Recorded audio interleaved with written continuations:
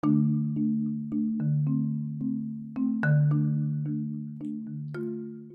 everyone, welcome back to my podcast.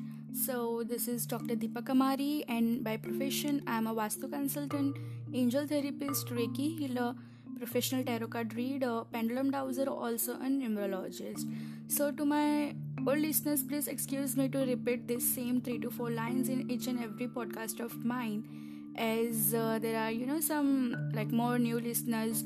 So, just to let them know, I repeat those lines. Today I'm going to give you info about 5 elements of Vastu. Also gonna talk bit on Vastu directions. It is 8 different directions in Vastu. So the first topic is the 5 elements. Out of 9 planets, a planet has life because of the presence of these 5 elements. The world comprises of 5 basic elements, also known as the Panchabhutas. In we can say Marathi or a Hindi too. They are known as Panchabhutas. They are earth, water, air, fire, and space. Earth and water have limited and localized availability for the human habitat, also for its growth. Now, hold your breath, like as we will be going a bit deep into it.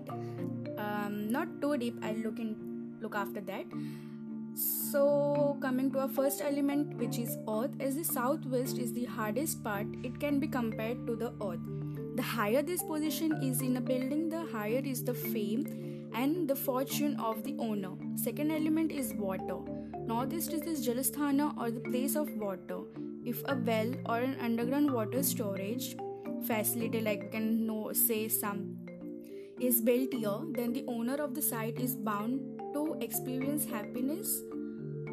Also, we can say prosperity. So, our third element is air. The northwest is the Vayusthana, or the place of the wind. Hence, we can say that a door or a window or a ventilator is to be constructed in the northwest or in the west without obstruction, and the owner of such building experiences happiness, improvement in business, and obviously, most important, good friends. Coming to our fourth element, which is fire. The southeast is the Agnisthana, or the place of fire. Hence, the kitchen should be constructed here and the fire should be lit facing the east, as fire should always be facing the east while cooking, performing a yagna, or while lighting the lamp for God. Now comes the final element, space. The space corresponds to the middle of the building and is known as the Brahmasthana in Vastu language, which is the center of the premises or center of the building. So it is very good if this place is built open to the sky without any ups and downs. The owner of small sites may not find this idea feasible, obviously. So hence we can say that they are advised to locate the center of the building and build it flat without ups and downs. Nothing should be placed on Brahmasthan. Care should always be taken not to place a heavy objects over here. So, conclusion, we can say that Vastu Shastra is essentially the art of correct settings, whereby one can place himself in such a manner so as to absorb the maximum benefits of the Panchabhutas, as well as the influence of magnetic field surrounding the earth. The scientific use of these elements creates a perfectly balanced environment which gives enhanced, can say, health, wealth, and prosperity. So the revolution of earth gives us the day and night, which regulates the activities of plants and living beings. The titled rotation of the earth around the sun sets the rhythm of the seasons, which are important for vegetation, and also it is important for harvest. So whether each location is cool or warm is largely determined by its relative distance from the equator and its height above the sea level. Climate not only plays a greater part in composition of soils but also affects the character of plants, animals, and most importantly it affects man's energy. So our ancestors, who were very much aware that any form creates a concentration or dispersion of cosmic energy and earth energies which are harmful or beneficial to human beings, and thereby gave us the concept of Vastu Shastra encompassing the Panchabhutas. So of the we can say that out of the five elements, like five Panchabhutas which constitute the world and its living entities, if at least let's say three elements or three Panchabhutas, which is air, no, not air, earth, fire, and water. Yes, these three elements are taken care of as per ancient scriptural text. Then the other two elements or Panchabhutas, which is air, and the second one space, to a great extent will be adjusting to the situation thus created. So this was about five elements. So coming to our next topic of today, which is the direction. So Vastu Shastra is based on ancient science, Indian Vastu according to the direction. So the importance of orientation of a building is not only for saving energy but also to have a better healthy house design, which not only gives comfortable living but also it gives is good health, prosperity and wealth to the house, or we can say to the owners of that particular premises or house, or can say occupiers and their particular respective families. So there lies a correlation now between the rotational scenario of the planets and the house design and the different direction with respect of north. North plays an important role in Vastu. So the building of any type and its construction meets the purpose.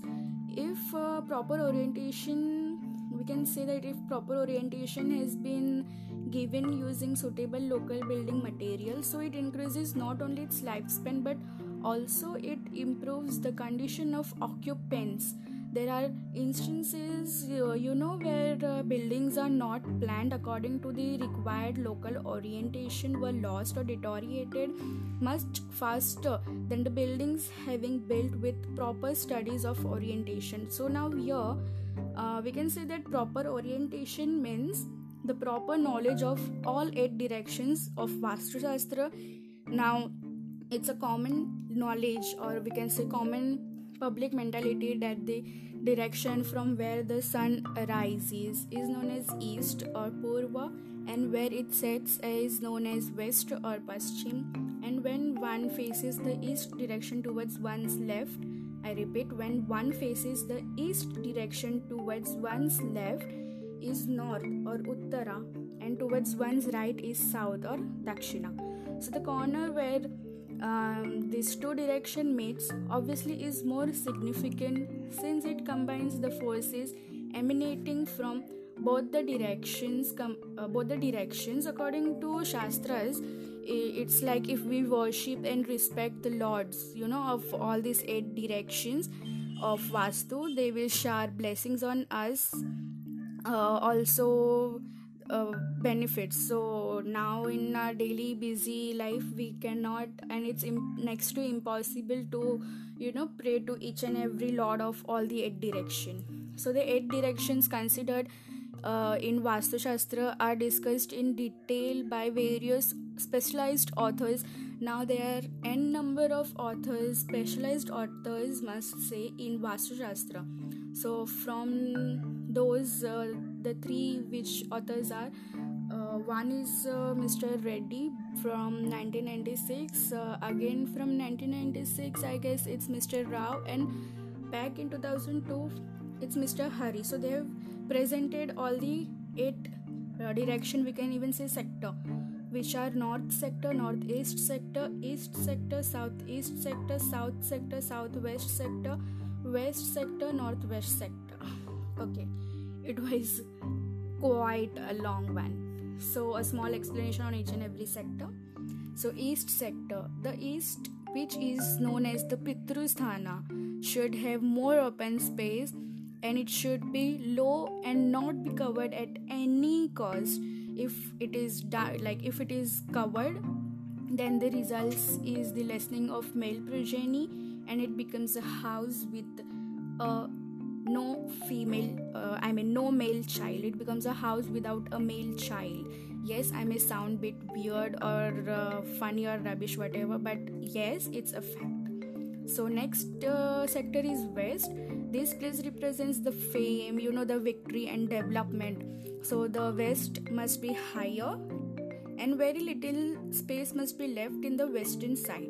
Then comes a north sector. The north sector, which is known as Matrusthana, like motherly, should have more open space, owing to which the female progeny will be benefited. Leaving more space in this direction is good for, let's say, ladies of the house, and if this region is covered, it has negative effects on the ladies residing in such a house. So then comes our south sector. So the place represents money, crops, bliss, and peace. So the south sector must be higher, and very little space must be left in the south. Next sector is southeast. This southeast sector represents mostly health.